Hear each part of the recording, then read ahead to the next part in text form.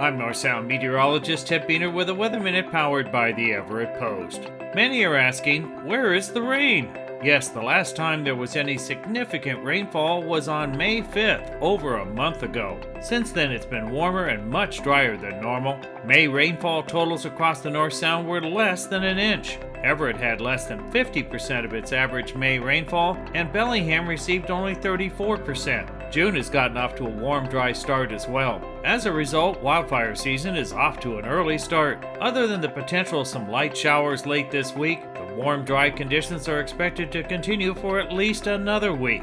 The wildfire recipe involves warm temperatures, a lack of moisture, and windy conditions. Those weather conditions will likely be in play heading into this summer.